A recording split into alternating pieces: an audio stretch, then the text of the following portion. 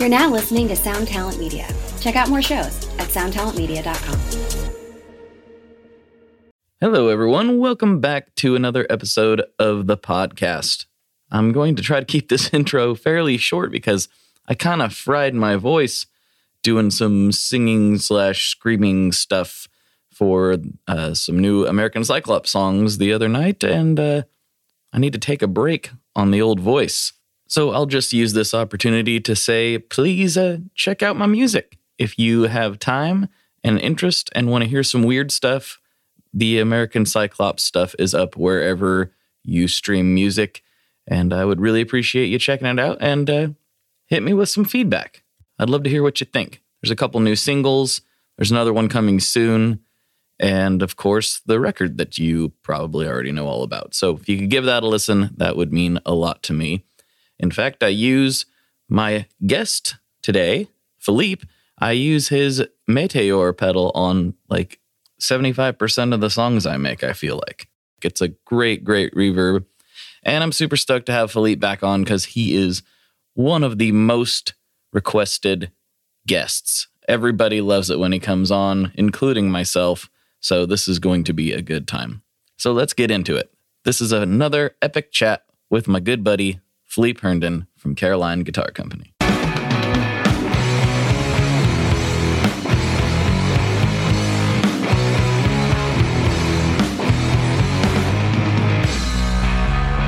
Hello, everyone. Welcome back to another episode of the Tone Mob Podcast, the show about guitar stuff, occasionally, sometimes. With me today, I have, for a special bonus episode, one of the podcast's most revered and favorite guests, and probably one of the people that I get asked to have on all the time. It would be Mr. Philippe Herndon from Caroline Guitar Company. What's going on, man? Man, it's good to be back. I just my first question is, how many appearances do I have to make to get the special jacket? Oh, well, I don't even have one yet, so. But I think we need the special jackets, and we can then convene the smoking club, of the most frequent guests, Like, I think that would be kind of a nice video event in a post-COVID time as all of us in the room with our smoking jackets holding forth. Maybe holding sifters of Courvoisier, a little like Grand Marnier, and we're like, I like this. So, let's see, who would be on that one? That would be you, of course. We'd probably have, that would also include, Joel from Chase Bliss. He would be involved in that. Chris Benson would be involved in that. I'm trying to think of everybody. You're making this sound better and better. This is really nice. Like, let's see, who else has been on multiple times? That's really cool. Emily Wolf, she's been on several times. That'd be awesome. She's a great guest. This is sounding more and more appealing as we're going. Brian Fallon would be on there because he's been on multiple times, so that's good. That guy's cool.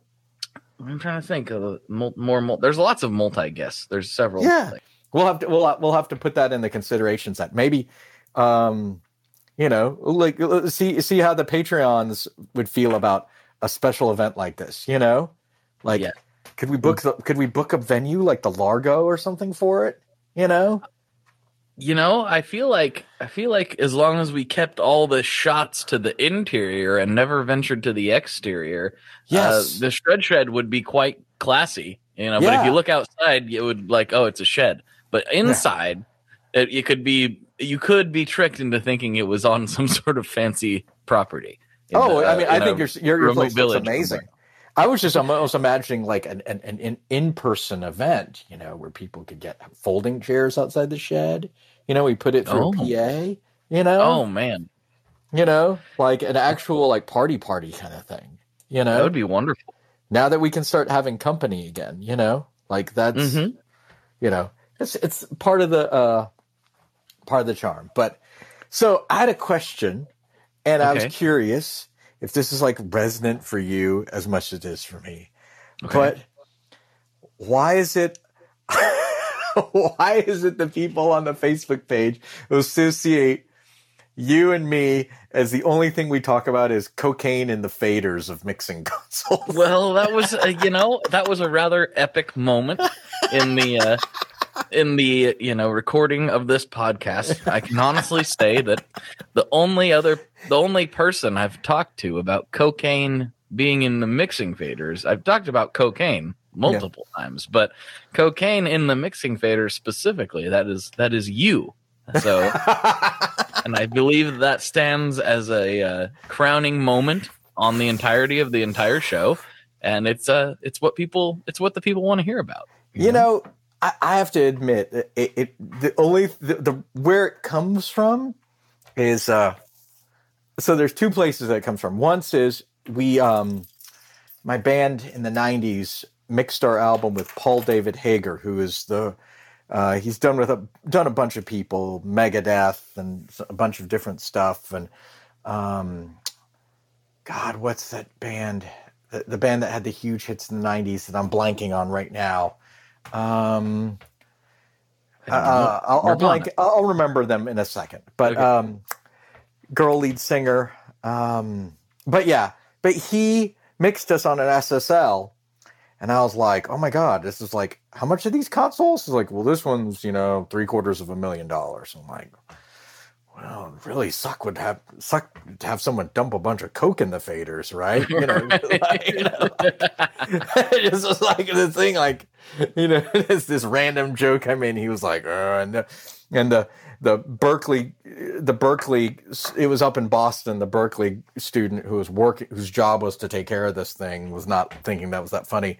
But I swear, not within like a year of me making that joke, I was watching Behind the Music, and they're doing the Behind the Music on Kiss, and they're talking to Bob Ezrin, trying to figure out the what happened, or the how did this get made about music for the elder, Like, what happened? Like, why do y'all do that? And everyone's explaining, like, their reasons for why they thought they could do music for the elder, or music from the elder, all that.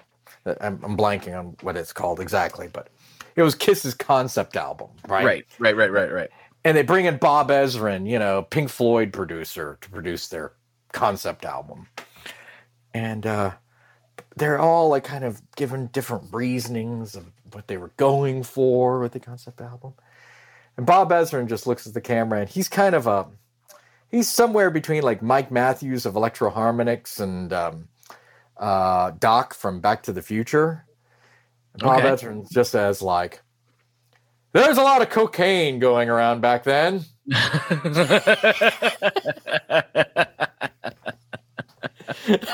And that's just the kind of confidence that would make Kiss, a band that dresses up like, space warriors, to all of a sudden go like, you know what we need? A concept album about our modern age and the lack of heroes. That's right. Like, what drug gives you that kind of hubris? That kind of confidence in yourself. And then what drug makes the producer of Dark Side of the Moon go, I think they're onto something. Right. You know what? This Paul Stanley guy, I think he might actually have a trick up his sleeve. There's a certain kind of Bradbury-esque je ne sais quoi author quality to Mr. Right. Peter Criss, I just can't quite put my finger on it, but this seems like a man of greater substance than he first appeared. Speaking of greater substances, scoot over. Yeah, hold on. Get away from the console. You're gonna get it in the fade. Oh, come on. Gene, you sneezed and you got it all in the faders. I told you to keep it on the mirror. You know what? I bet you there's already cocaine in the faders of those Chase Bliss Automatone. Oh, things. Yeah, that's why they had to make the shield. That's right. That record player cover. Yeah, exactly. It's like the world's most expensive record player cover for the Automatone and CXM pedals. Yeah, so It's like, no. Just put your Tony Montana. Just put your pile on top of the cover. That's right. Not underneath. And it's also a flat surface, so you can break it apart with your, with your PayPal credit card. That'll you'll know exactly. You'll be fine. You'll be fine.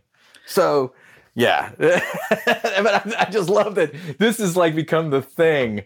It's like the first thing is like, oh yeah, cocaine in the faders. And I'm like, that's right. I guess we got to talk about it. We got. Well, I guess it kind of is. It's a thing that not very many people get a thing. You know what I mean? not all that you think that everybody gets a thing, but not everybody gets a thing, and you can't really like force a thing. You can't be like the type of person that's like, this is my thing now. Usually a thing has to find you, and I think our thing, our mutual thing, is discussing various rock musicians and how much blow they have put into various electronic devices. I think that's our thing. Oh, I definitely think they had to get a shop vac into the Neve consoles after the recording of "Get Lucky" by Loverboy. Oh yeah. Hold on for a second. Yep, and that janitor was like, "I'm not gonna take this out to the garbage." No. Like you can kind of guess at certain albums, like, okay, that one definitely. That one we're gonna vacuum up thoroughly. We're gonna use a fresh vacuum, and we're going to catch it all into a baggie before we just throw it all away. And now, 17 minutes in, I'm realizing if you were the Lorne Michaels of Saturday Night Live, if this podcast was Saturday Night Live and you're the Lorne Michaels, I guess my skit for like a solid year is Cocaine Man.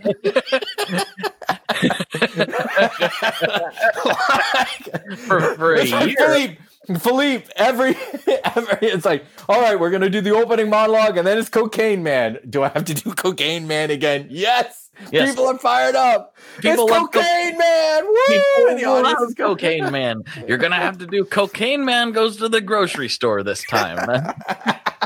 It's like Cocaine Man doesn't have a superpower, but he has a lot of confidence. That's right. I was like, do I have to? It's like, no, you don't understand. Hanks is hosting. He wants to play a villain.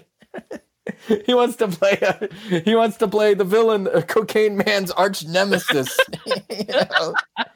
So get that suit, and find some talcum powder. That's right. quote unquote talcum powder. Exactly. It's like, darn it, this is my skit again. Yeah. Yep. It's like it's kind of like when old why can't I think of his name? Oh, it just left me all of a sudden. Makes it a lot less funny. Andrew Dice Clay. Dice Clay didn't start out as Andrew Dice Clay. He was just a regular comedian, and all of a sudden he created the Dice Man, and then he's the Dice Man literally for the rest of his life, even into where he starts being a serious actor occasionally. He's still Andrew Dice Clay, which was a character he created. Larry the Cable Guy. Also, Larry the Cable Guy, classic example. Yeah, David Cross has talked about that. Like, he's like, you weren't Larry the Cable Guy when we met, Mm-hmm. Yeah, he was, I forget his name, but yeah, he was a regular comedian, like just regular stand-up comedian under his own name. There was no, like, and then I told her what the who's, like that was not part of the thing, but it stuck. And, I can't hate on it because if I ran into a thing and it stuck, and you start hammering checks like that, it's like, well, this is kind of what I wanted to do. It's not exactly how I wanted to do it, but, look at the size of my truck. Yep. I mean, we have that situation with the governor of South Carolina. I mean, I've been here for 15 years. I remember when he was attorney general, he did not talk like this. And as soon as he became governor, all of a sudden he talked like a foghorn leghorn all the time. For real? I do believe that I put my faith in the good sense, common sense of South Carolinians. Yeah, I do declare. Yeah, he talks like Foghorn Leghorn all the time. And he didn't used to talk like Foghorn. No, not remotely. No, he spoke like a Coen Brothers character. You know, like a little bit of a Southern drawl, but mostly pretty clear.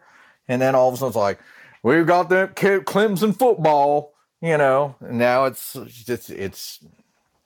like, okay, you've really leaned in on it, haven't you? He's really laying it on thick. He had some cornpone bull, in my opinion, but you know, it's give the people what they want, you know. Yeah. So it's he's playing the hits, you know. He's playing the hits. Yeah.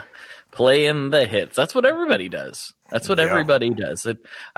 I made a comment to somebody that, not to get political, because I'm not going to do that, but I made a comment to somebody the other day. I'm like, you know, they don't care. You know that this person that you are so passionately supporting does not care about you at all. They care about getting reelected and possibly ascending to greater heights. That is all they care about. That is all any of them care about. So stop pretending like this person cares about you or has your best interests at heart, because they don't. Mm-hmm. And that's really what everybody needs to remember. It's not none of them care about you. So I'll say I will make an exception to that. I will say a slight disagreement, and then we'll move on to that. Okay. I think there is a notion of public service that some people have, and that they are there. I mean, I see this even with people I disagree with, where I'm like, man, I really disagree with this guy. I think this guy has some loathsome ideas. But darn, he's pretty good at the constituent services. You know? And that's where I'm trying to, that's where I try to remember. I'm like, you know, it's like, I have to remember that this guy might be a jerk, or this person might be a clown, but please, if I get my passport stolen because somebody put some weird gas in my train car in Prague, can this person get me out of this country? Right. You know, because I was thinking about that. Like, can they please just have a passport made and let me get to an embassy and get out? You know, like that becomes like a thing. You know, and I visited a bunch of our congressional delegation many years ago, and it was fascinating, like the whole experience. And I got to say, one thing that did impress me at times was just sometimes you just see this wall of like letters and photos. And I was like, oh, what's this? And you start reading them and they're like, thank you so much for helping me navigate this Medicare nonsense. Or thank you so much for directing me to where I could get help for this. And I'm like, okay, at least do this. Like, the rest of it, like some of it is kabuki theater, you know, like some of it is like culture war kabuki theater nonsense. But I'm like, let's try to remember at least doing this part, you know, because one day I can just see one day I'm stranded in Mexico with no way to prove that I'm Philippe Herndon to anyone in the world. And if I make a loud enough noise that I'm a resident of blah, blah, blah state, then somebody is not going to want to have, you know what I'm saying? Like, I don't want my fellow Idahoan to die, you know? That'll make me look bad. You don't have to worry about that, Philippe, because if you get stuck in Mexico or Prague or wherever you're stuck and you need to help getting out, you just got to call me. Okay. And I will show up and we'll fix it. I'll just take care of it. And the way I fix things is always the same. Whenever I run into a problem like that, everything suddenly becomes a nail. And I just start hitting things until it goes the way that I need it to go, or it breaks. Those are my hammer is money. Well, I wish that was true. No, my hammer is literally a hammer. It's just it doesn't always go my way. I'm not gonna lie. Someone asked me how I fixed the best way to do it. Someone asked me how I fixed my sprinkler system recently. I'm like, oh, I found a fix for it. I'm like, what's the fix? I'm like, money. You just I paid someone. I paid someone who knows who. Like I'm sitting there, like I could have sat there and gone through the whole system with like my continuity meters and stuff, and like let's find out where the break is, and then dug up stuff, and I'm like, it's hot out there, and there's got to be someone who knows these things better than I do. Let's give them money. Let's give them money.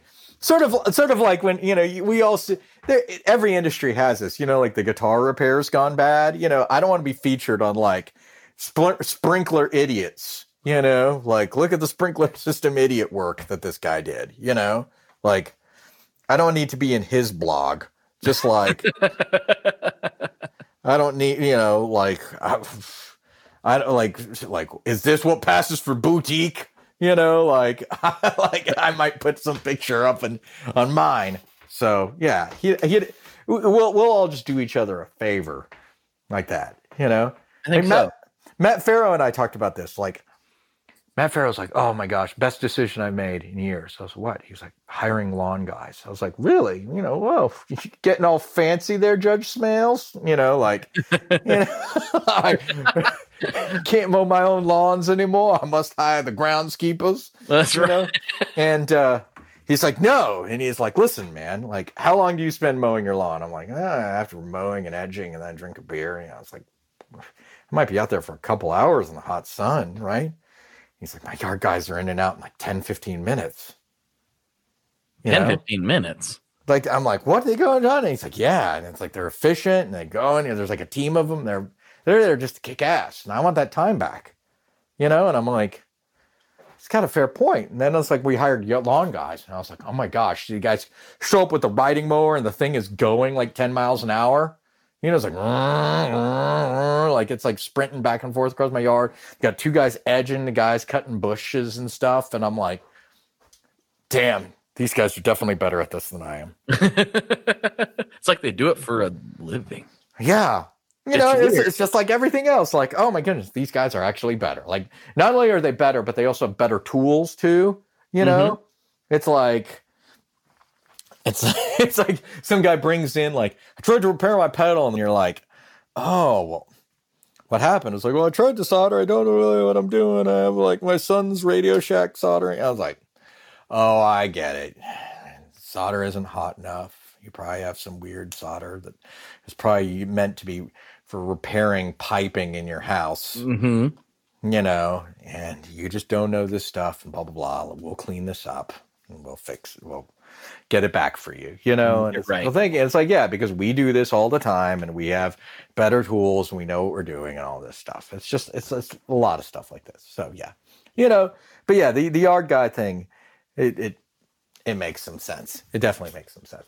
But no, I had something. You and I had a hilarious interaction on my page that I think we need to bring over to here. I think you're right. We do. The debate about Bigsby's on non-Gretsch instruments. I saw a lot of people get pretty triggered about this. Yeah. So why don't you present your hypothesis before we delve in it? Well, we'll test the hypothesis. Maybe actually you present your hypothesis, but also maybe tell the story of how you arrived at this conclusion. That might be valuable. Okay. Well, so here's a little bit of a winding road, but maybe it'll be appreciated for all you podcast listeners who are trying to avoid your work right now, or you're driving on the road and you're just like, please, Blake and Philippe, tell me some amusing or interesting They're edging stuff. Somebody's lawn. Edging somebody's lawn. It's like, please, Calgon, take me away. Take me away. Give me freedom from this existential doubt, the terror of existence versus the fear of non-being. Give me something, right? So I've been having this thought lately a lot about how just certain things aren't necessarily, they don't necessarily have intrinsic value aside from the value that we assign to them, right? So it's almost like, is this music good? Or is it good because it's attracted a crowd of people that we associate with people who like good things? Okay. Right? Okay. are these shirts ugly, or do they just attract, or were these shirts always ugly, or were they the type of shirts that attracted people who wear ugly things? Right? Okay. You know, so it's like, what is this thing that I value? Like, I'm reminded of this amazing David Lee Roth quote. David Lee Roth once said, "Of course music critics like Elvis Costello. You want to know why? Because music critics look like Elvis Costello." Okay. That's a fair point. As somebody who likes Elvis Costello and does not really look like him, I get it. But you know, there's lots of people who like unironically bought Vespas in college. You know, Right. You're like, really?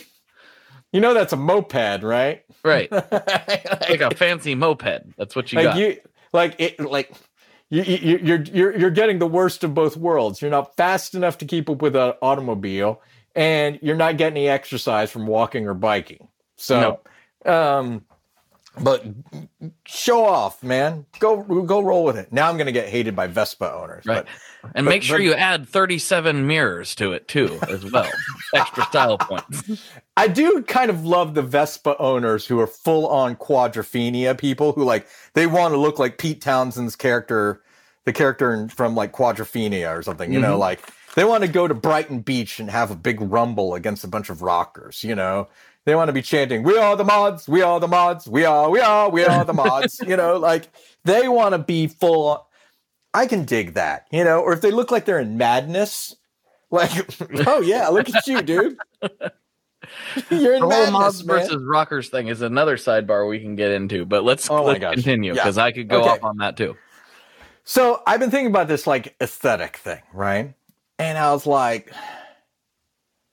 man, you know, and I was thinking about this when at certain things at like NAMM, right? Right. You see like certain guitars at NAMM in the booth, and you just know, like, oh God, this booth. You know, this guy, he's just gonna freaking play a bunch of wankety blues in E minor for 4 straight days. Yes. Or this guy, it's gonna be nothing but pinch harmonics and tapping and leather pants the whole time. Yeah, just it's the worst. And you just know. You're basically at the guitar equivalent of at SEMA or one of the car shows. You're basically at the place where like people like what were those Dodge cars that tried to look like old ZZ Top cars? You mean the PT Cruiser? Yes, you're at the PT Cruiser mod booth, right?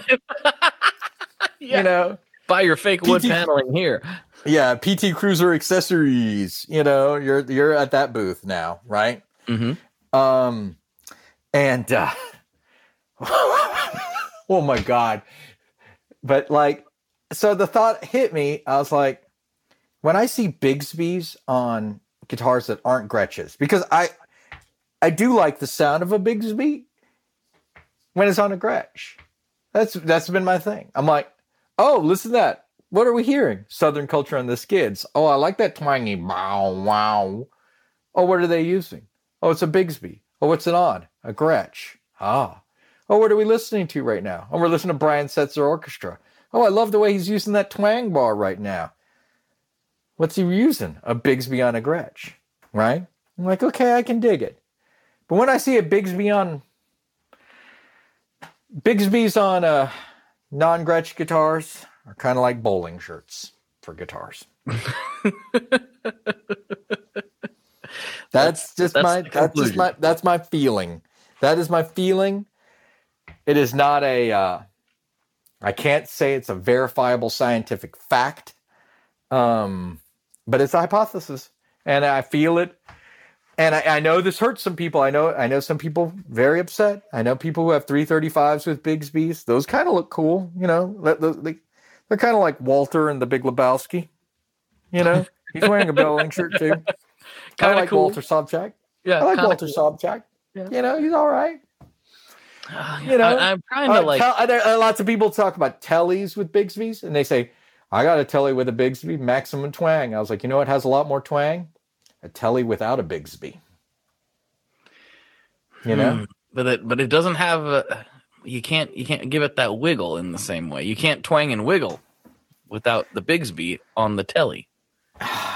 It doesn't really sound like it has twang anymore to me. It sounds like it has flats. See, you said that to me the other day when we were talking about this, and we were like, let's save this for the podcast. It sounds a little flat to me, man. Like that longer string length and stuff. I don't know. Something about it. It's like I grab a telly. Like you and I have tellies. You know what I'm saying? Like you and I both have telly customs from the 70s, right? Yes. And that's not even like because it has the wide range in the front, right? But you get on that back, and you pick above. You pick right past the bridge plate. You're going down, down, down. I don't know. My experience with Bigsby tellies has not been quite like that. That's just my take. It's not quite as intense. It's not. And I have a traditionally loaded out telly as well.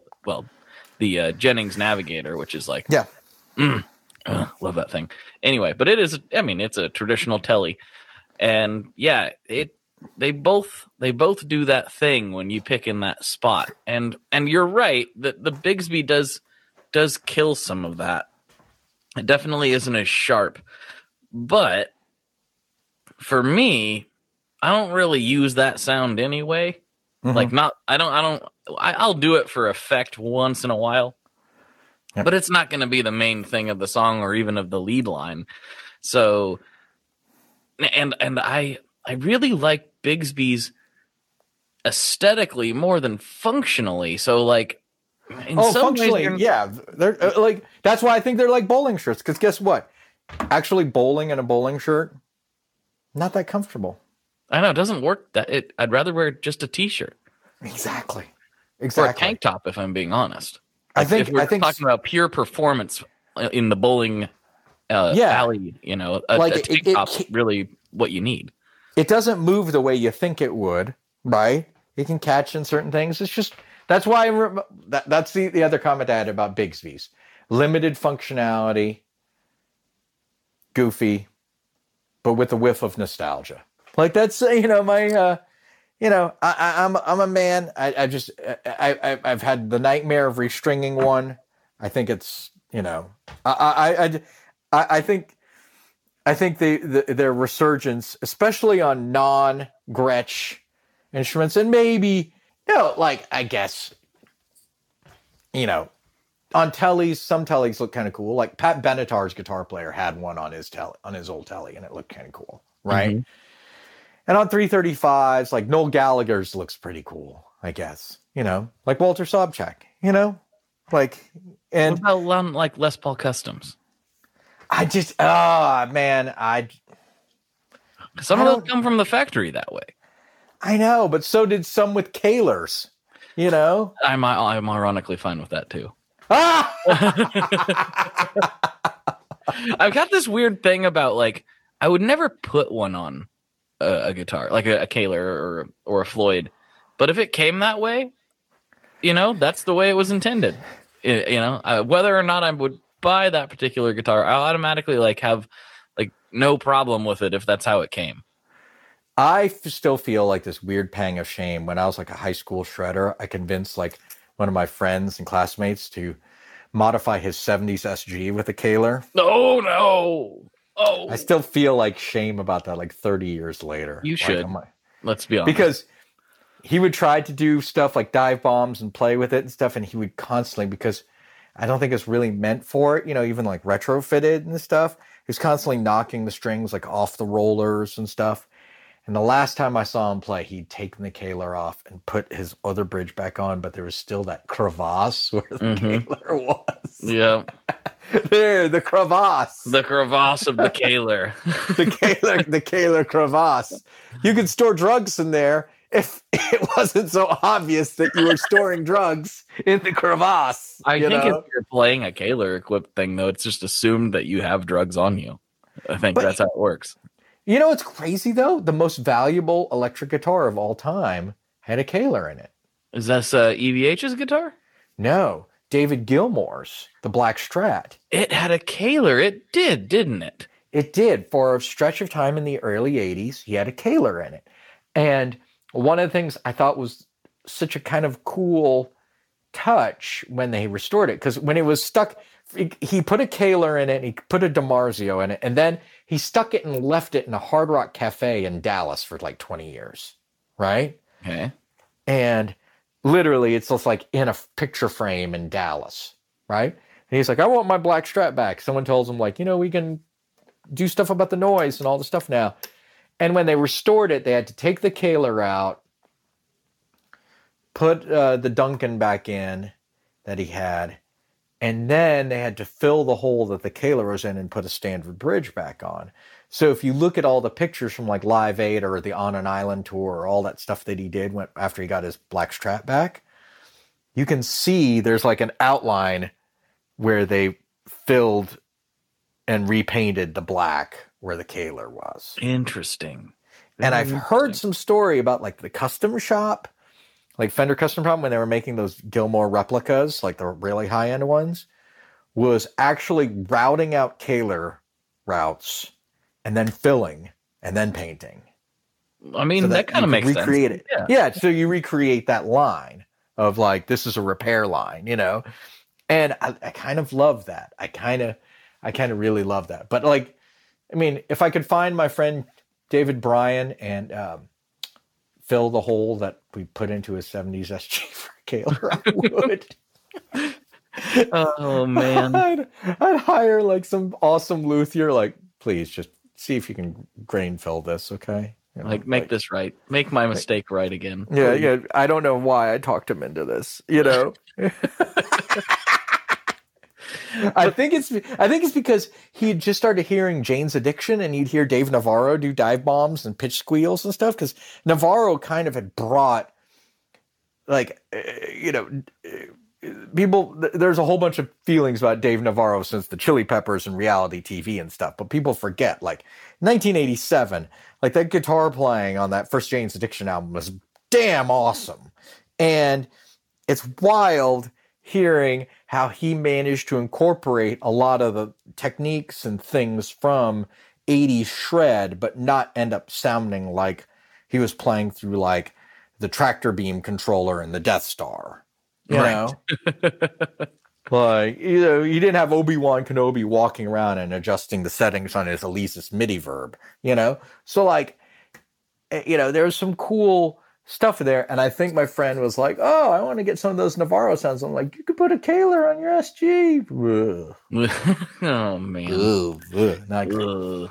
But I guess we'll have to agree to disagree on non-Gretsch Bigsby. I don't know that I fully disagree. I think that I just I'm trying to justify wearing a bowling shirt to the wedding. That's what I'm doing. I think, to me, it still feels like a guitar to the guitar thing, but sometimes I see like newer guitars with them, and I'm like, what's that? What are you thinking with that?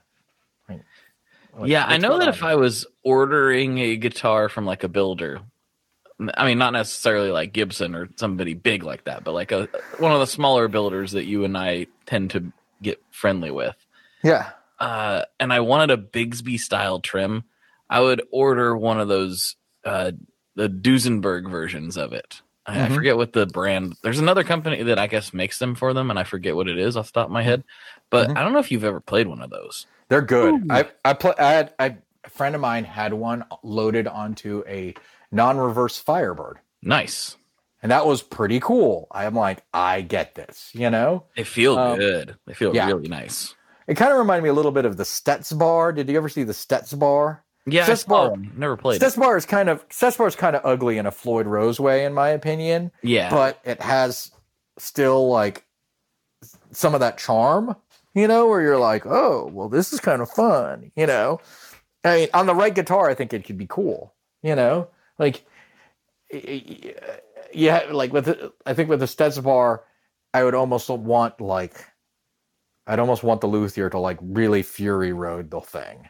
Right. Yeah, like, definitely. You have this hunk of machinery on the back end of it. Then let's Fury Road this whole thing. Like, make it real solid, but kind of make it look gnarly. Yeah. Yeah. I get that. Yeah, but at the same time, I posted this meme. I don't know if you saw this on Instagram. I've talked about it a couple times because it was kind of hilarious to me how mad I knew people were going to get mad, but I didn't know they would get quite as mad as they did. It's where there's like a classic like sunburst strat, and the guy's kind of like, you've seen this meme format before where the guy's kind of like, whatever, he has like no reaction, and then the next one is something sort of like it, but then he like holds his hands up like, this is the one. Yeah. I made one with a classic strat, and then the strat that he was excited about was the HM strat. Dude, I love it. I love it. And I'm like genuinely, like, I think you and I have talked about this before. When I get a strat, it's probably going to be, if it's not a vintage one, that's fine, but it's going to be 70s style, big headstock, rosewood fretboard, and like white or black or something, all probably solid color. Which is not what most strat guys want, but it's what I want. Uh-huh. And also similarly, like, I would way rather have an HM strat before a classic strat, which I know is just like complete Sacrilege. Heresy. Yeah. Oh no, yeah. Oh my God, yeah. Yep. And I think part of it is because, and I'm not a shredder, but like part of it is like, I kind of like it because you're not supposed to like it. Is the weird thing, I think. And I'm not usually that guy, but in this case, I kind of am that guy where I like it because it's not the thing. Yep. It's the opposite of the thing. Oh, dude, I'm with you. Yeah. Okay, so my college roommate had an HM strat. Mm-hmm. My roommate junior year, and it was cool. I mean, it had like kind of a DiMarzio-ish pickup in the bridge. Yeah.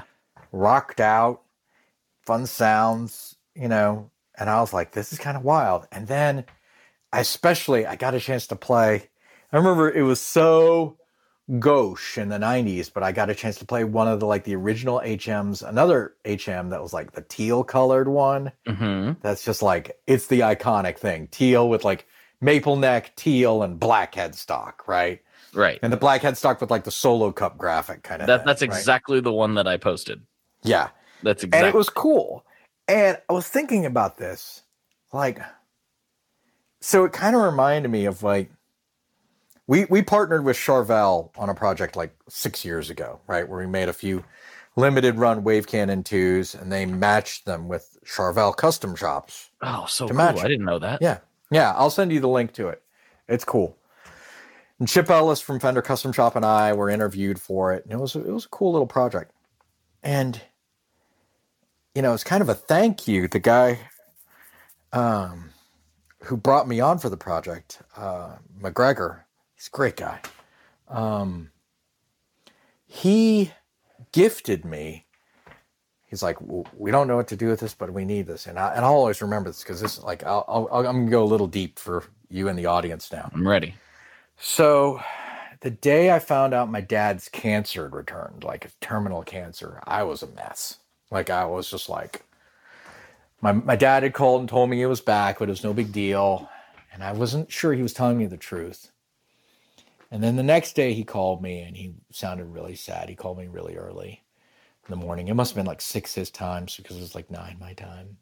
And he told me he wasn't telling me the truth, that it was bad and he didn't have long. And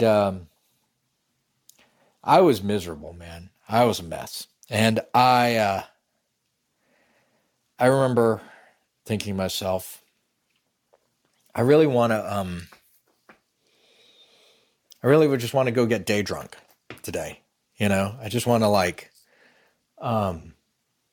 just get, you can bleep me if you need to, but I just need to get, I just need to get faced, And my wife was pregnant with our first kid, it would be our first kid. I go to a bar to day drink and I get like 1.5 beers in, and within like 15 minutes. And I'm just like, I can't do this. I just can't do it. I can't be the guy. I'm miserable. It's like around lunchtime. And I can't be that guy. I can't be that guy that my pregnant wife has to go pick up from the bar drunk, even today, Mm-hmm. I just can't do it. And I'm like, well, what do I do? I just felt like doing nothing. I just felt like moping. I was miserable. I just couldn't believe it. It's like, the clock is running out. And I go, and I'm like, well, let me go to work and let me just get one thing done. You know, if it could be bullshit. It could be one. I could pay one check. You know, I could reply to one email. Let me just not have totally lost the day. You know, You know what I'm saying? Like the day is a loss. I'm being beaten 73-0, but let's make it 73-3. Right.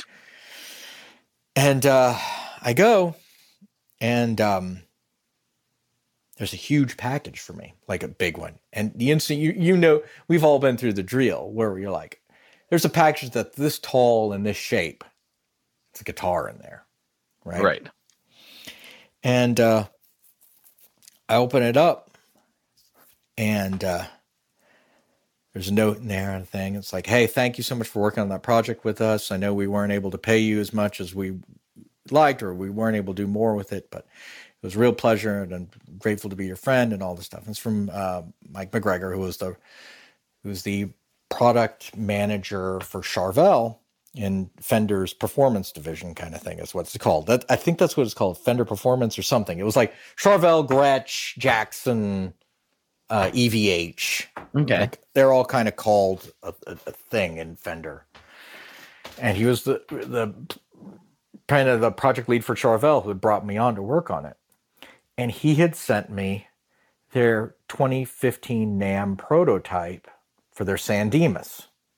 Oh man, those are cool. Because it was one of these things where it's like they needed to have it ready for the NAMM show, so they finished it in California, but it's, you know, it's like the finish couldn't cure fast enough, so it had like cracks in it. So you can't send it to a dealer. You can't really resell it. There's not much you can do with it, right? It was basically there. It was basically there for people to look at and see, like, oh, this is what the San Dimas is going to look like this year, right? Right. Hang on a wall. He was like, I figured you might like this, and I just lost it. I just like, I was a mess. Like, of all the days to get a free guitar, and a cool free guitar, to be gifted a guitar. You know what I'm saying? Not free guitar. It's not like, give me my free gear, you know, but it's more like, it's more to be gifted such a thing. Right. For all the days, I just couldn't handle it. But it was incredible, and it's something I'm grateful for. And then the thought hit us, it was so funny playing the thing for like 3 or 4 months later, because we were insufferable hipsters, right? You can imagine, like, you know, it's like, well, I'm really, you know, like you and I are name dropping our 70s Telecustoms. Like, you know, we don't even play the reissues. We have the real thing. You know what I'm saying? Like some kid comes up like, I've dreamed of having a reissue Telecustom as my dream guitar. It's like, kid, you're not even, your dream isn't even, this isn't even your dream. This is beyond your dream. Okay. Like, please don't tell me my guitar is your dream guitar. Like, no, you know, like we're that's great, right? I'm comfortable with that, being that kind of guy, you know? But we were laughing, Ben and I, and like another coworker at the time. We were playing that Charvel, and we're like, I think this is what people really want. Like, we can all play our Jazz Masters with 7 1/4 radiuses and say, like, I'm really into that vintage sound, right? And then you grab like one of those like HM Strats or those Charvel San Dimases, or the other one, I think the one you would go bonkers for is the SoCal, which is the it's the Charvel, it's the San Dimas, but it has a pick guard. And so you can get it black on black with black pickups and a black Floyd Rose, like, oh yeah, and then it's maple neck and black. Yeah, so it almost passes for normcore, you know, right? Like, you know, like it's like it's the dude with covered in tats, but knows how to wear, you know, nice clothes over all his tats or whatever, right? That's right. You know? And he rolls up his sleeves, and you're like, oh, yeah. That's the SoCal, right? Mm-hmm. So, but we were laughing because that neck is so fast. It is so fast and so comfy, and has that 12-inch radius. And you're like, it all of a sudden, so many things become really apparent because you're like, oh, why on earth do Floyds feel so stupid on other guitars? Well, it's because the Floyd is fixed to a 12-inch radius, But you put a Floyd on like a 70s Fender Strat, which you'd see a lot of in the 80s. Like, I got to take my Strat and put a Floyd on it to keep up with these young whippersnappers, right? And these people would put these Floyds on, and it would feel just like total garbage because you'd have to raise the action to get the low E and high E off the fretboard. But then the whole thing would feel like clammy in the middle, you know, and the tone would be all weird from the float. Mm-hmm. But on the Charvel neck with like one of those compound radiuses or like a 12 across the whole way, all of a sudden it's like, dang, this is awesome. Right. This is what we've been missing. Yeah. And I love, like, they were telling me, they're like, oh, this neck profile is like, they'd worked with like Jakey Lee and they'd done the custom shop projects with Eddie Van Halen and stuff. And it's like, it was almost impossible to get things exactly right. And literally, like, they said, Warren D. Martini comes in from Rat and it's like, grabs two necks and goes, not this one, grabs the second one. Oh, that's the neck. Nice. And they're like, oh, okay, cool. And they're like, and they get his like snakeskin guitar and like the Rat stuff that he played in the 80s. And they're like, oh yeah, that's the neck profile. Like, that's it. You know, that's the one. It's like that. He grabbed the one that's that. You know, he's like, nope, that's it. We're done. You know, mm-hmm. And he knew, and it is delightful. Like, I think it's a delightful instrument, and a part of me is like, we were talking about this, like, man, do you ever want to just make like Jazzmaster looking guitars, but put this Charvel neck on it? Just troll the hell out of like people who are like we'll tell people like, oh yeah, this is based on a 61 slab body Jazzmaster that we found with an unusual kind of neck curvature. It's nothing like we've ever found. And people be like, oh yeah, this is the good one. We're like, 80s shredder neck. Just kidding. Just kidding. But I just have a fondness for those things, just sentimentally, because of what, you know, when we worked on that project years ago and the gift I got from them on it. But also, we just kept giggling and saying, those necks are awesome. And I would love, like, I'm struggling with this a little myself lately too, because I keep buying different 70s Tellys or different 70s Gibsons and like them not working and me like having to flip them because I'm like, no, I chose poorly again. I got the Norland Gibson that weighs 13 pounds. Get the thing out of my life, you know? Mm-hmm. Or I'll be like, oh, this 70s Telly is actually pretty cool, but it needs about another $800 of work, you know? Like, right. And I'm like struggling with this because I'm like, in my bones, it's like, I can almost feel like someone saying, like, listen, Philippe, if you were gigging, you would be really happy just playing a SoCal. Right. Just pick up the Charvel. Like, you would use that the whole set. Maybe switch to like one or two other guitars here and there. You know? Mm-hmm. Like part of the thing I love about my Novo, like, I mean, 70% of my playing lately is on my Novo Miras, is that it looks like look at this. It is the modern boutique guitar that is very nice and is made of these things, but it is built when you're playing it for like the kind of demolition derby that, you know, like it wants you to like beat on it, mm-hmm. You know? I was like, which is something I don't sense sometimes from like certain high-end guitars that almost feel like, look, this is for your accurate precision skating. You know, like, look at the precision skating I'm able to execute here with this boutique guitar. I'm, you know, like this is not for like that. It's like it's almost like the Novo. It has some of that DNA of like 70s and 80s rock. I mean, especially, I mean, and they've even hinted at this with that whole Voltour thing that they do, where it's almost like they're like, man, like, listen, we know we just want to shred a little bit. Like, we want to shred and rock out, riff out, you know, like just a little bit. And that, let's just be honest. This is what you want to do, right? Mm-hmm. And I'm like, yeah, this is what I like, you know. And it's like that's part of the joy for me with those things and stuff. And but yeah, I think there's a real, but it's also one of those. I was laughing about this. We were talking about pickups, right? And you and I have been big fans of the Righteous Sound guy. He's great. You know? Oh, yeah. Joshua's amazing. Joshua's amazing. Mm. But I was laughing about this because one day I was reading like this chart of pickups, and we were talking about marketing, right? And like a lot of people who are like, I feel like I need to get a Strat. I'm like, you should get a Charvel SoCal. No. I'm like, no, you should really get a Charvel SoCal, right?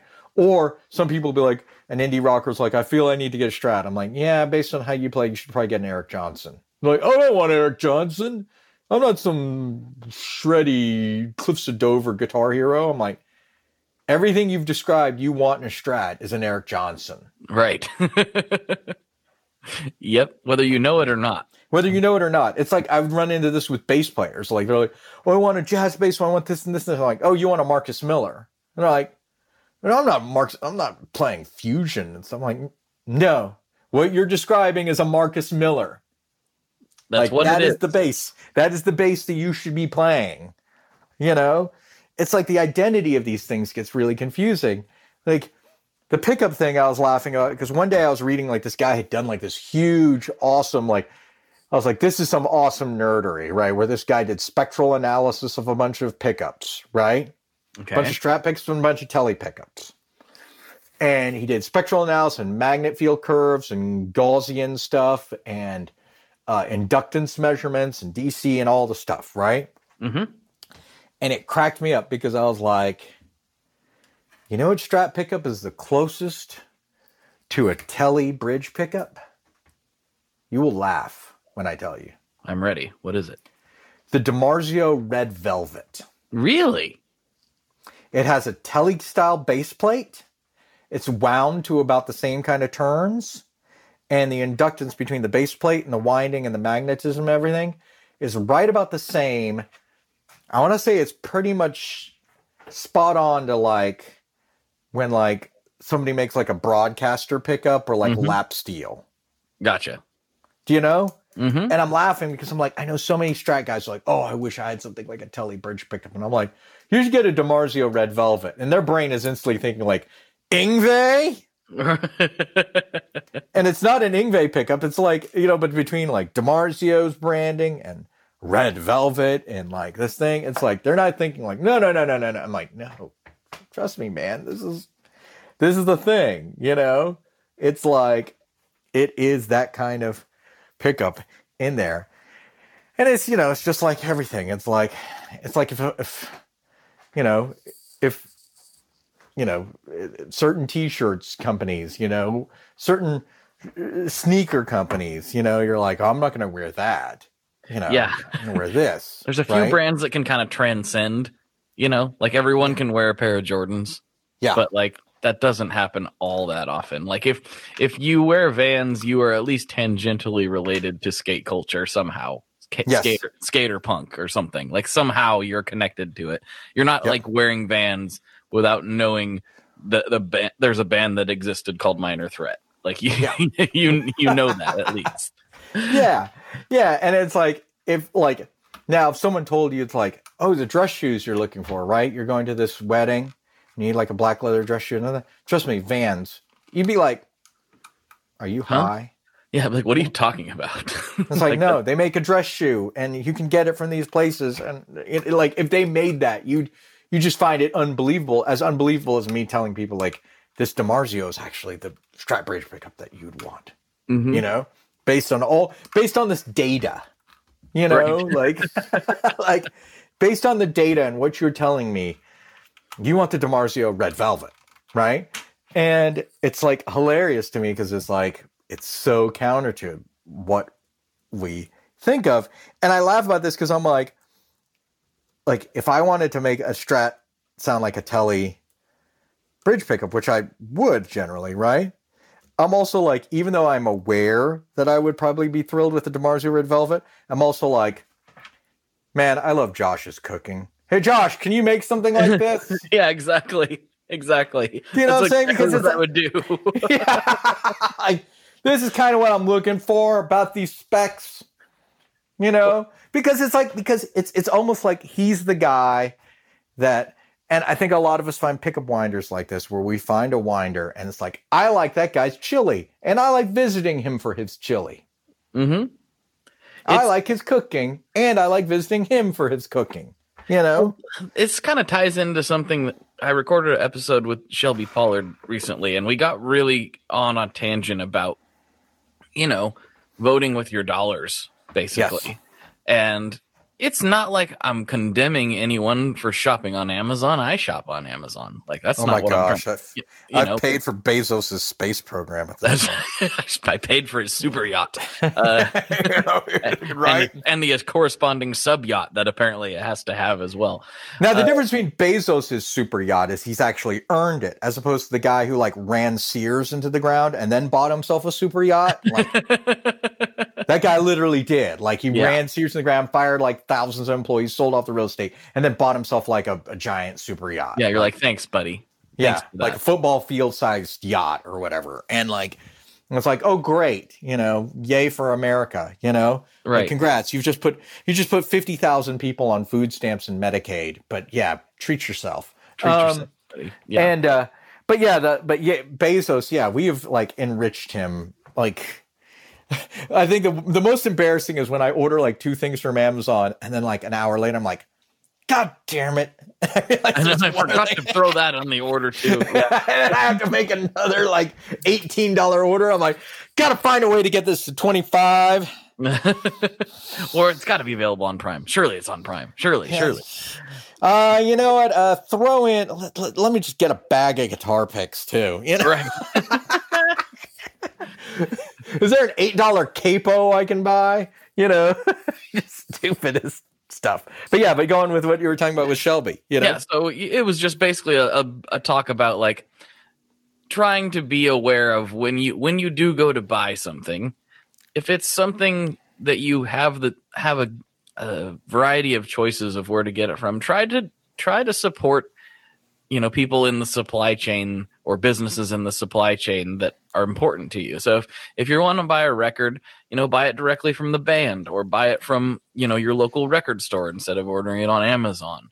If you're wanting to buy a specific pedal, try to buy it from your favorite retailer or direct from the company itself, or whatever the case may be. A book, like anything, the closer to the source you can get, just try to make a little bit of an effort to do that. And you obviously can't do that with everything, but it does like shape the landscape that we live in tiny little incremental ways by doing these things.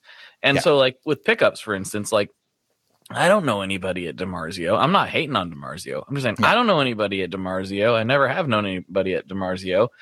Maybe that'll change someday. But in the meantime, I'm like, I know Joshua. I've played almost everything that he makes in one form or another. Mm-hmm. And I know that he's going to do a good job, and I know he won't rest until he gets me exactly what I'm looking for. Yep. And so I'm just going to go to him. Like, and there's lots of people who like this, especially in the pickup world where there's like this craft thing, like I've had this experience with Lindy Fralin. I've had this experience with Brian Porter. Right. Oh, but Porter's awesome too. Yeah. Exactly. And where I'm like, like Porter posts a picture on his Instagram of these Strat pickups. I was like, our 70s Strat has not had the original pickups in it ever. Right. Mm-hmm. Like when it came to us, it had like Fat 50s or something. Right. Porter puts up a picture on Instagram, and I'm just like, I want to go to there. It's like, I'm like, what can I do to have these pickups, Brian? These look amazing. And he's like, and he tells me the windings and that they have a base plate. I'm like, yes, I will be taking your pickups.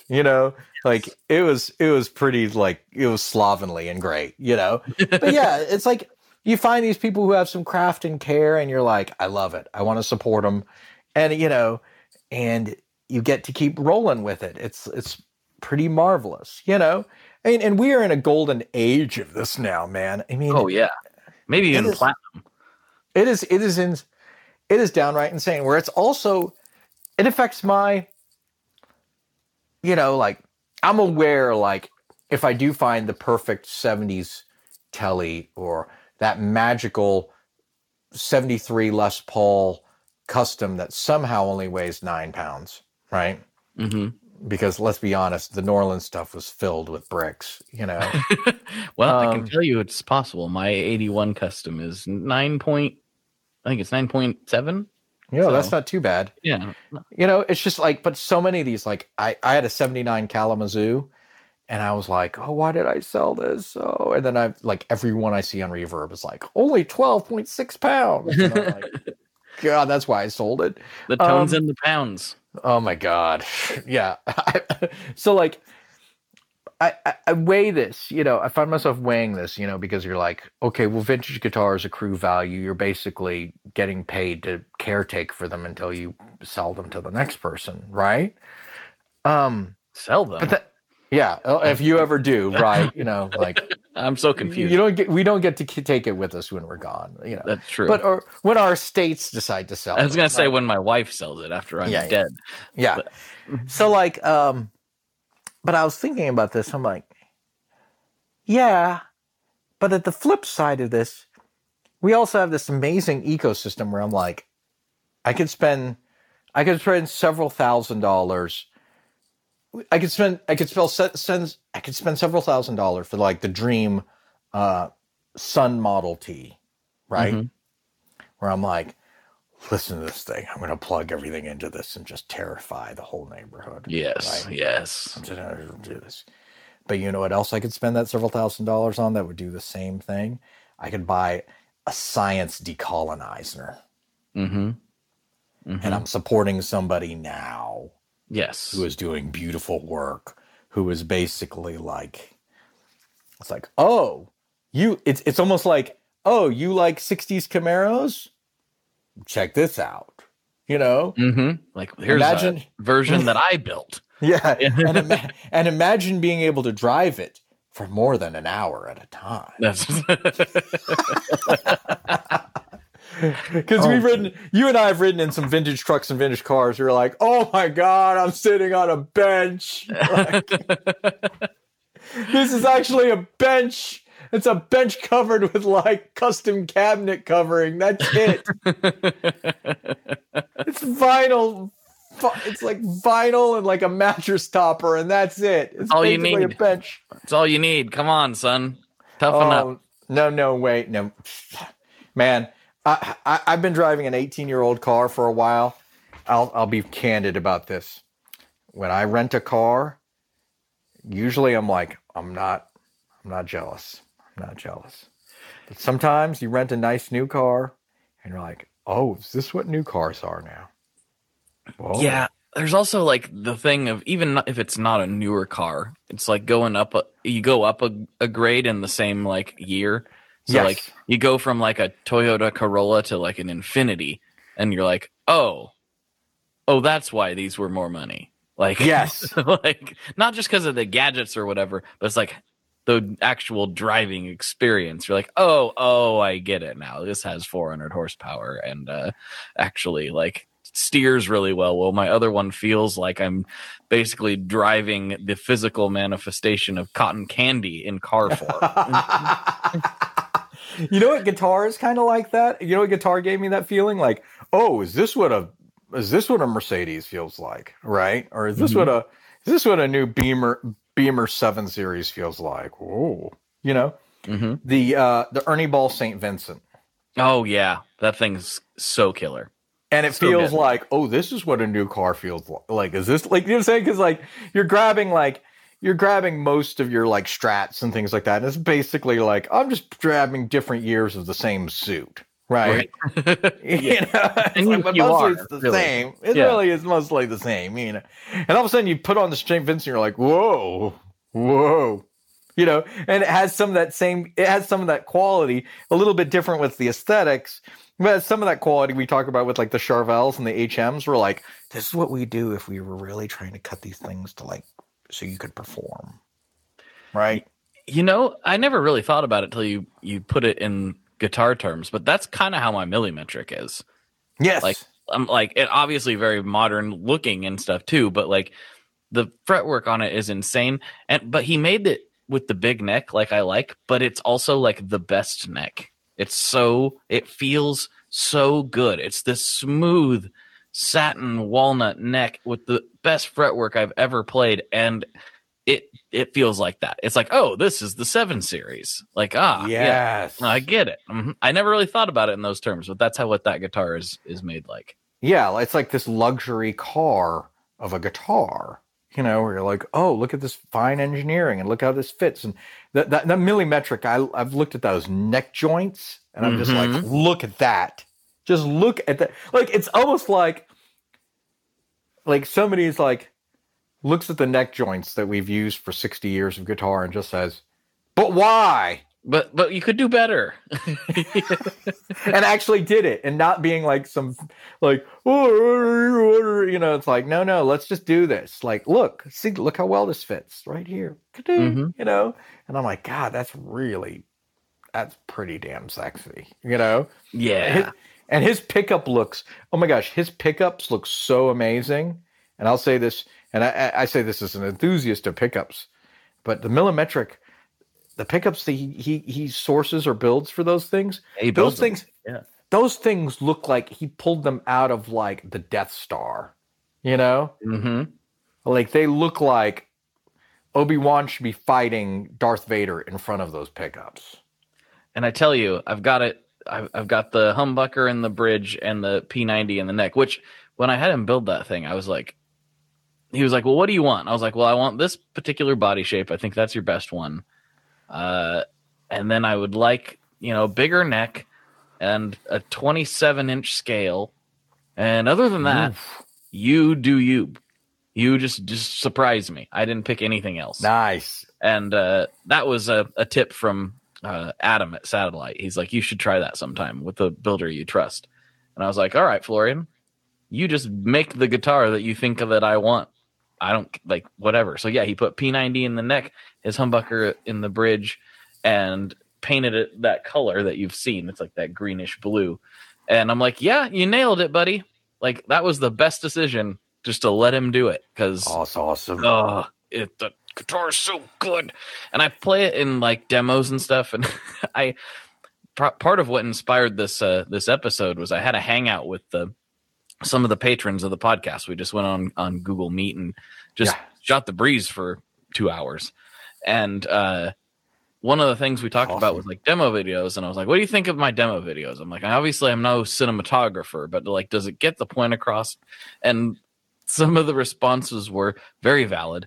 They're like, yes, you're doing a good job with them. We get the idea what the pedal sounds like. He's like, but you're playing a Benson Vincent that nobody can buy with a small boutique builder from Canada that has had orders closed for a year and a half. And he's like, maybe you should play. I think this was Tom that said this. Shout out Tom Kelly, big supporter. He said, maybe more white Les Paul custom and less of that. like fair point. That is a fair my gosh. Yes. Yeah. Yeah. And it's like, yeah. And that's the flip side of us in the Magic era, the platinum, the platinum era of boutique and guitar craft and things, where we're like naturally supportive of these things and we get to use them. And then sometimes it's also like, and for us, it's like, I'm not buying stupid cars, right? Right. I'm not buying stupid watches. I'm not buying stupid shoes. You know what I'm saying? I'm like, when I'm spending my hard-earned prize money on, is some of this guitar gear because I love it. I support my friends. And it also sounds like, it genuinely sounds like what alchemy is going on here. You know? Like, that's the magic. But to a lot of people, they're just like, oh my God, they're just using like these guys are snorting the Peruvian gold out of the faders here at this point, to bring it back around to our touchstone, they're getting the pure stuff off the plant right now, like there's no baking soda mixed in this stuff, like it's, they're getting the weapons grade stuff. So yeah, I can see that charm. Hey, one last topic before I go. Okay, I'm ready. Unless we want a little lightning around it. Okay, let's do it. But I want to laugh about this. Okay. We spend a few minutes on this before I get summoned in to take care of my terrible children. So did you notice, I feel that some of the traditional media about our industry that got produced in the last year, the kind of prestige media, I thought was pretty damn splendid. And I'm talking about the Pedal movie, and I'm talking specifically about the Pedal movie and the Big Stompbox book. Like, I thought, I was pretty thrilled to have been included, participated in these things. I think those are the kind of things that if my parents were around, they're wonderful, and I could justifiably say, look, this is what I'm in. You know, it's like, it's an easy way to, like, this is a documentary I'm in. You know? It's about my industry, and I make a little appearance in it. I'm in there for 38 seconds, but it's fantastic to be a part of. You know? This is a book about pedals. You know? I make a few appearances in this. Like, our work has appeared a few times in this. This is pretty marvelous, you know? Like, did you sense some kind of, like, did you ever get any kind of whiff of, because I got a little bit, so I was curious if you did, this kind of, like, reactionary, hateristic BS about it? Like, kind of just, it's kind of this grumbly, like, you know, why wasn't my favorite builder put in the book? Why they didn't put this person in the movie? You know? And I'm like, well, I was thinking about the movie thing, and I'm like, well, here's who's in the movie. The movie is a video medium, right? And the people they put into the video, in the movie, are people who they thought would be good on video. Like, that's part of it, you know? Like, it's not just the whole story. The story of pedals, there's, of course, a lot of people involved, right? And I love the history of it, man. I mean, my favorite stuff was all the 60s, 70s stuff through the 80s. You know, like, that was like, wow, this is so cool, right? But a big part of this was, like, part of the reason Josh Scott is in the movie a lot is because Josh Scott has been cultivating a video format where he has been a narrator about pedals for 4 years. He knows more about the history of that stuff than any single person. Yes. I would say. Yeah. And Brian Wampler has been doing this. And you have been doing this. And Andy has been doing this. Right? Like, people have been filming themselves and talking in film and explaining this for this video format. You know? Like that. I know they couldn't have included every builder, but what it made sense to have, or every builder or every podcaster or every reviewer, right? But it made real sense when I watched it. I was like, Emily is in there, right? You're in there. Fran is there. Like, Josh Scott, Keeley, just a whole bunch of people who have cultivated a little bit of a persona, but also have a comfort level being recorded talking about this stuff. Right. Does that make sense? Right. You know? Right. So it's like a part of me was like, okay, this would be kind of like watching the episode. There's an awesome episode of the movie, of the TV show Girls that came out. And a lot of people have mixed feelings on Girls, but regardless, there's one episode that I think is an absolute must watch that I'm convinced is like, dislike Lena Dunham's public persona all you want, dislike some of her art all you want. But this episode, I was like, this is clearly somebody who has talent, right? And the episode is one, the episode was called, I'm not sure what the actual title of it is, but it's the final season. And the working title of the episode was American Bitch.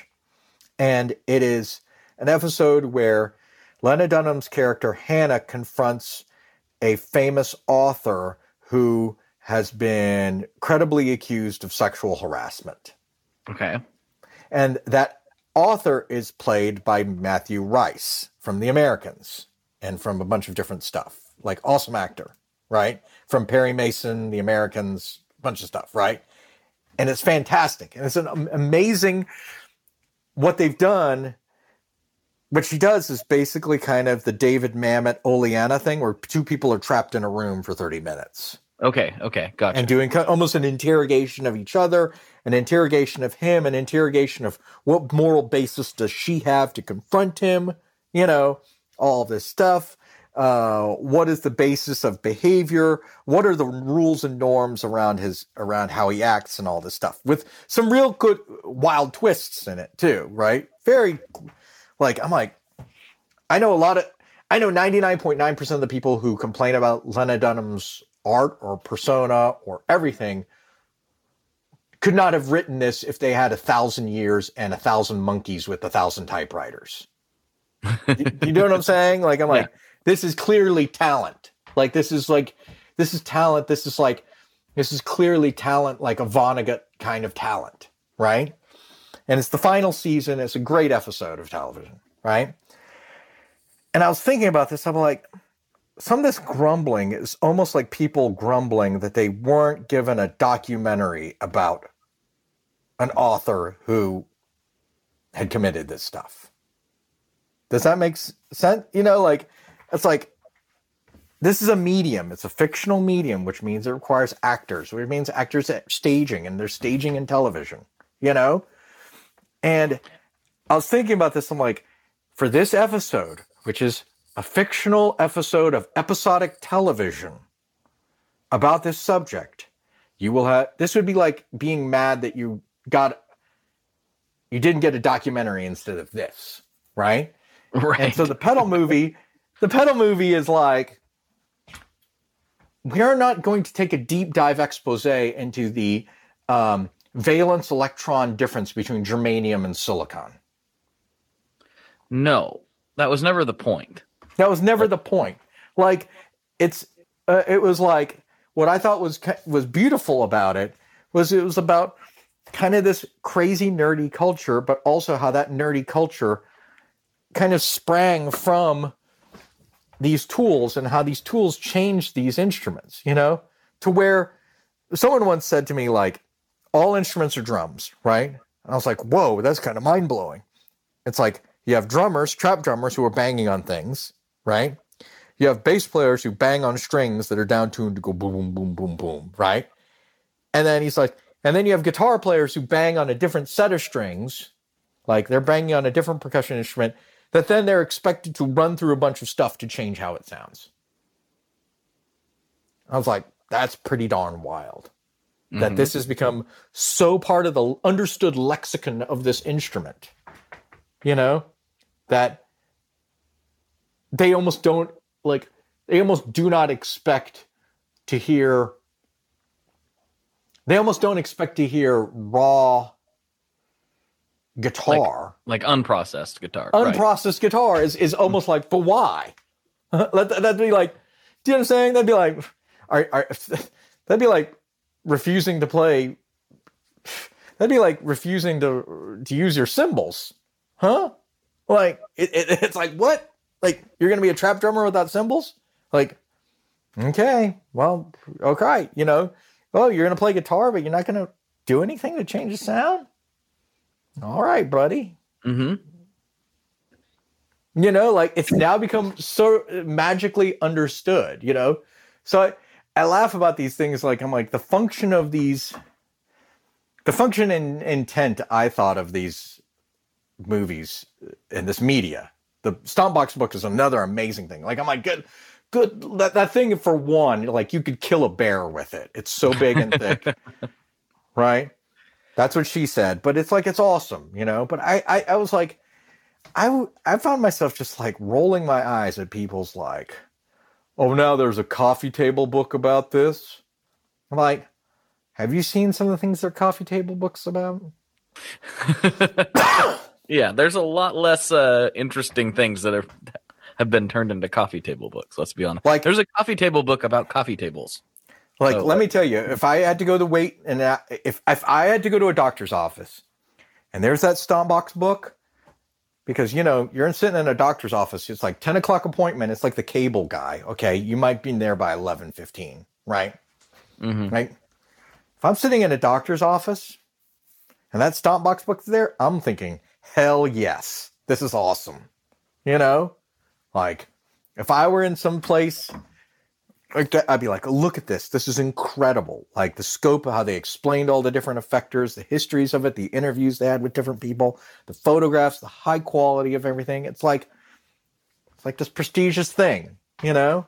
And I'm not saying that's a substitute for anything in this world, but I think it was just nice that there is like a movie made, and I enjoyed it.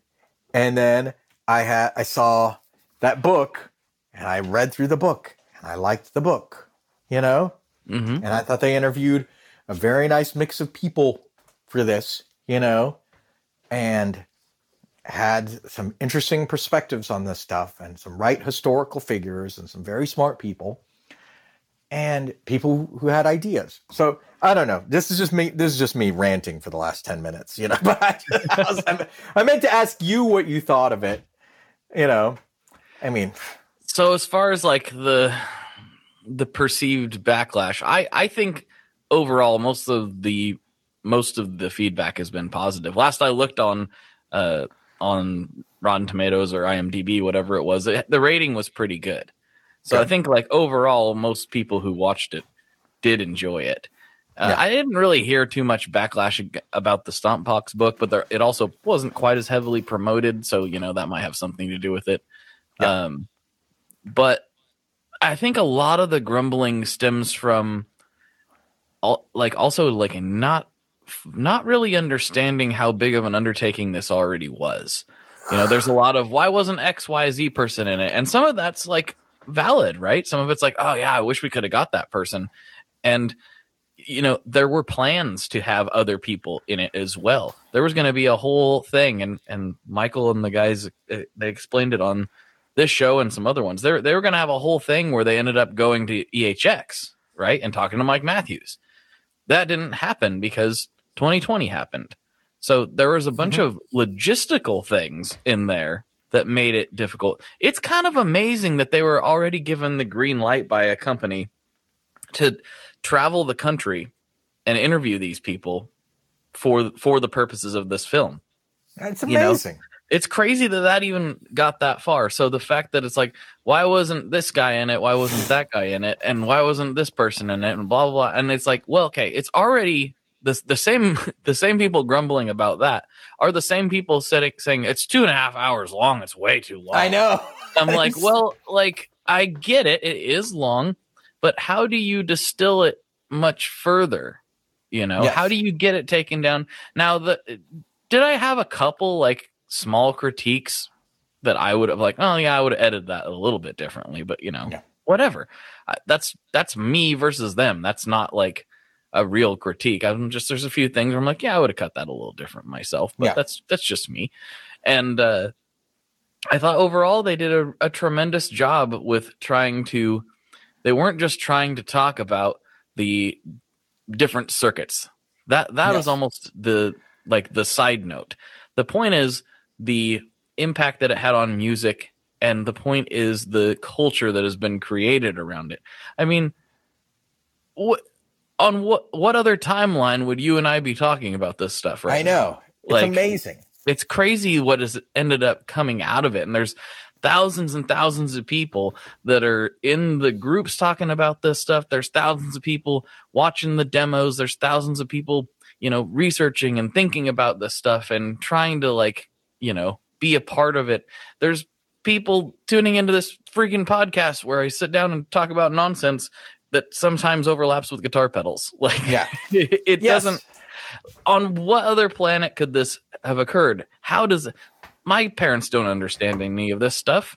So like to be able to hand them that and be like, here's a pretty good distillation of the culture and the industry that I surround myself with. Yes. It's a pretty good observation, and it's a pretty good like, here's what this is in this particular time right now. Yeah. And there's so many people who are coming. Yeah. It's a huge project. And it's also there's because of the things that change so fast, and because sometimes people just come from out of nowhere and they just wow us, right? Or maybe you know what I'm saying, we haven't seen them wow us with their main thing yet, you know? There's stuff that In 5 years, people would be like, how come this guy wasn't in there? Right? It's like, well, this guy wasn't necessarily that guy at that time either. You know, like sometimes it takes a moment for people to find what they do. I mean, well, that's actually a really good point, because let's say that movie had been made 5 years ago with the same budget and the same thing, but but I hadn't got started yet, and Joel Corte was just kind of getting his feet off the ground. Would either of us be in it? Probably not. Exactly. It's like we don't quite it's like Joel with Chase Bliss is a great example, because I think he's pushed the envelope in a really interesting way, right? Mm-hmm. And I remember being asked, like, what do you think of these builders? And Chase Bliss was like, I'm already frightened, because his first pedal, it's almost like everybody's been trying to write singles, and his first pedal was like a 17-minute prog song. Mm-hmm. You know? Yes. And I'm like, wait, I thought we were in the singles game, you know? Like, I thought we were doing 3 minutes, first chorus, verse. What's happening here? What's happening here? This guy's got some prog. It has like sections, you know? Mm-hmm. It's like his first pedal is like that Mastodon song that's like part 1, part 2, part 3, part 4, you know, like Usurper, you know? Yep, exactly. Like, and it's like, we don't know what people will emerge. And what I have to I think of like my tiny little role within this whole industry, my thing, and aside from making things that people like and they do things with that I didn't anticipate, right? Like, I try to think of if there's a general kind of role that I'd like to have, is to try to encourage people to pursue this stuff and push themselves on their playing through these things. Does that make sense? It's like that becomes like bigger to me than just what circuit I made. Mm-hmm. You know, what people can do with it. Or what model. It's like, what are people going to do with this thing, and what can it possibly unlock out of them that they might not have done otherwise? Well, I promise you, it's done stuff for me. Yeah. I remember the first time I plugged in the Meteor at Eastside Music, and for some reason, I was just getting started. Like, the podcast had been around for a little bit, but I was just getting started with this stuff. Yeah. And I was like, well, I gotta go here. I hear this is the place for pedals, and I go there, and whoever the employee was, I don't know if he's employed there anymore, honestly. Yeah. But I was there kind of right before closing, and I'm just like losing myself in this pedal, right? And I'm like, wow, Philippe really killed it with this. This is nuts. And I look up after it had been like 20 minutes, and I'm completely alone in that store. Yeah. I don't see, and it was the smaller store at the time. And I was like, I didn't see the clerk. I didn't see, he literally walked outside. And I was very conscious of the fact that I was alone. And I was like, where am I? And I'm like, not that I was weird. Like, not that I was scared for myself. And I'm like, if I was a different person, I would have a whole lot of really awesome gear, because my car is just right outside by the curb, and I can just take this pedal home, take this vintage Silvertone amp. Oh, look at this. Oh, this is a nice gold top. I'll just take this with me too. Like, I literally could have cleaned that place out real fast and just left, and there would have been nobody to offer anything. Yeah.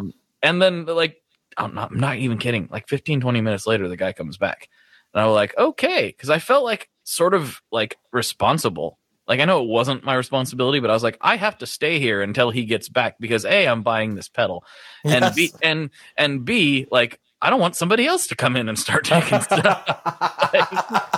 I love it. I love it. That's a sidebar, but like, the point is that I got so lost in that pedal that I didn't notice him leave. Mm-hmm. And then I had that same feeling with it.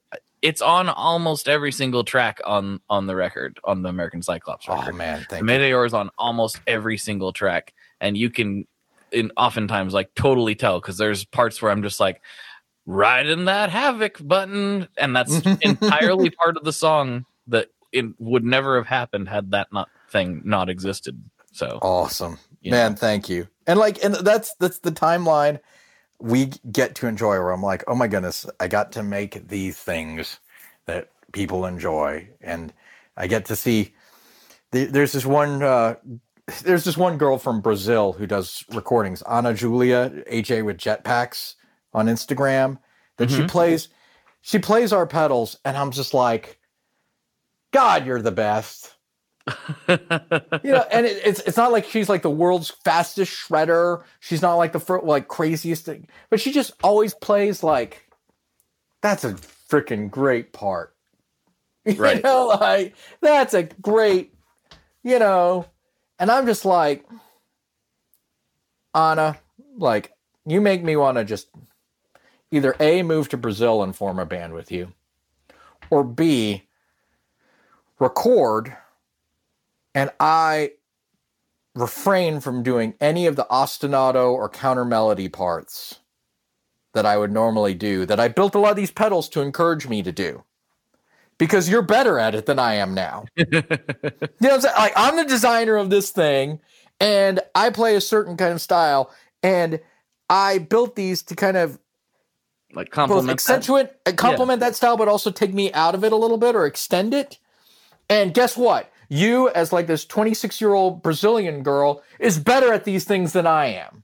You never know, right? And it's beautiful. I think it's absolutely beautiful. I'm like, I want to I would want to form a band and say, no, I will not play counter melodies. No, I will not play over-the-top guitar parts. No, I will not play second complementary guitar parts. I'll play riffs and I will sing melodies, and then I will send them to this girl. Do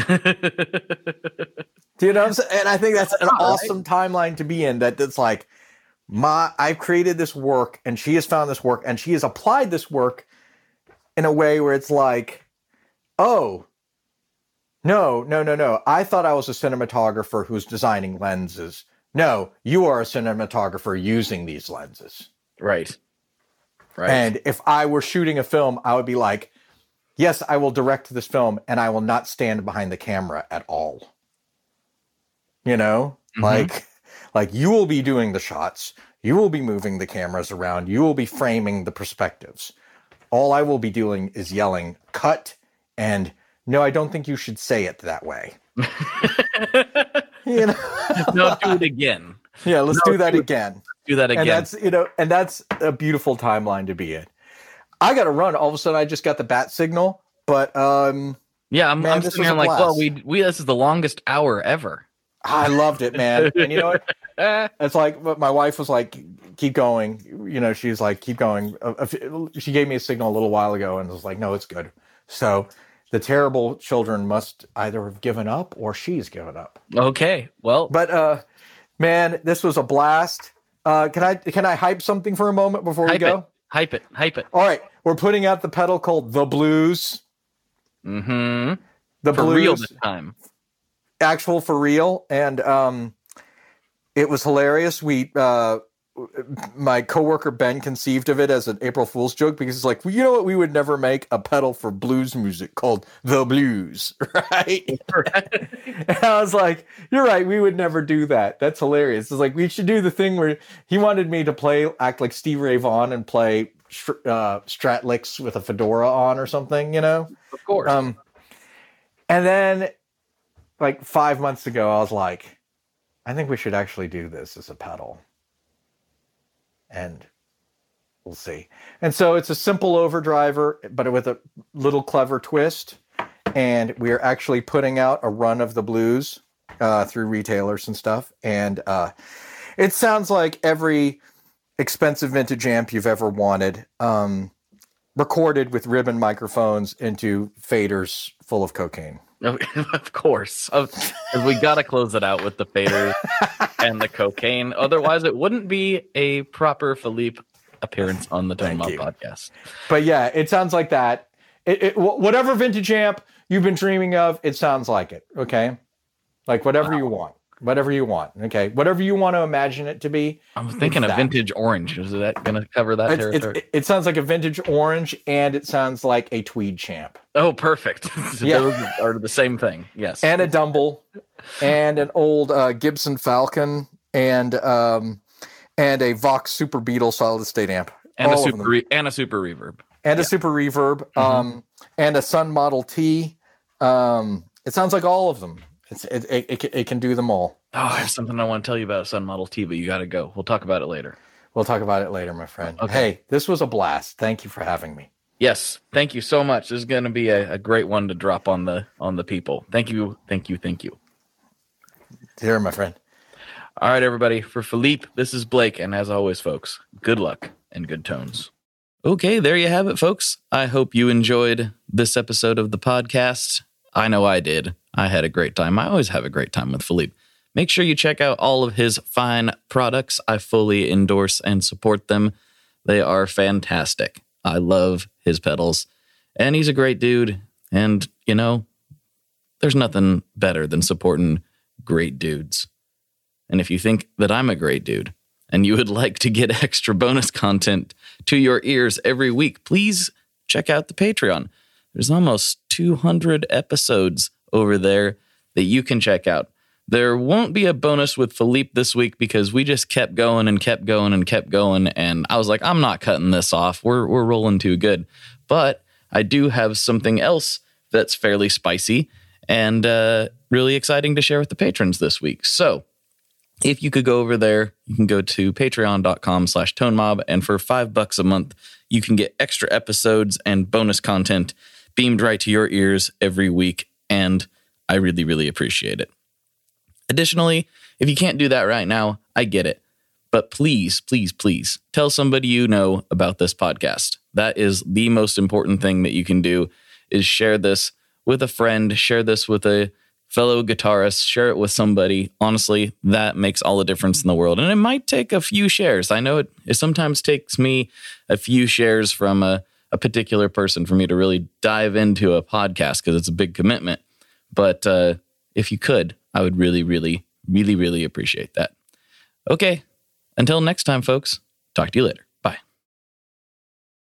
One last thing before we totally sign off here. I just want to remind you that if you do any shopping at Stringjoy, that's Stringjoy guitar strings made in Nashville, that will help me out as well.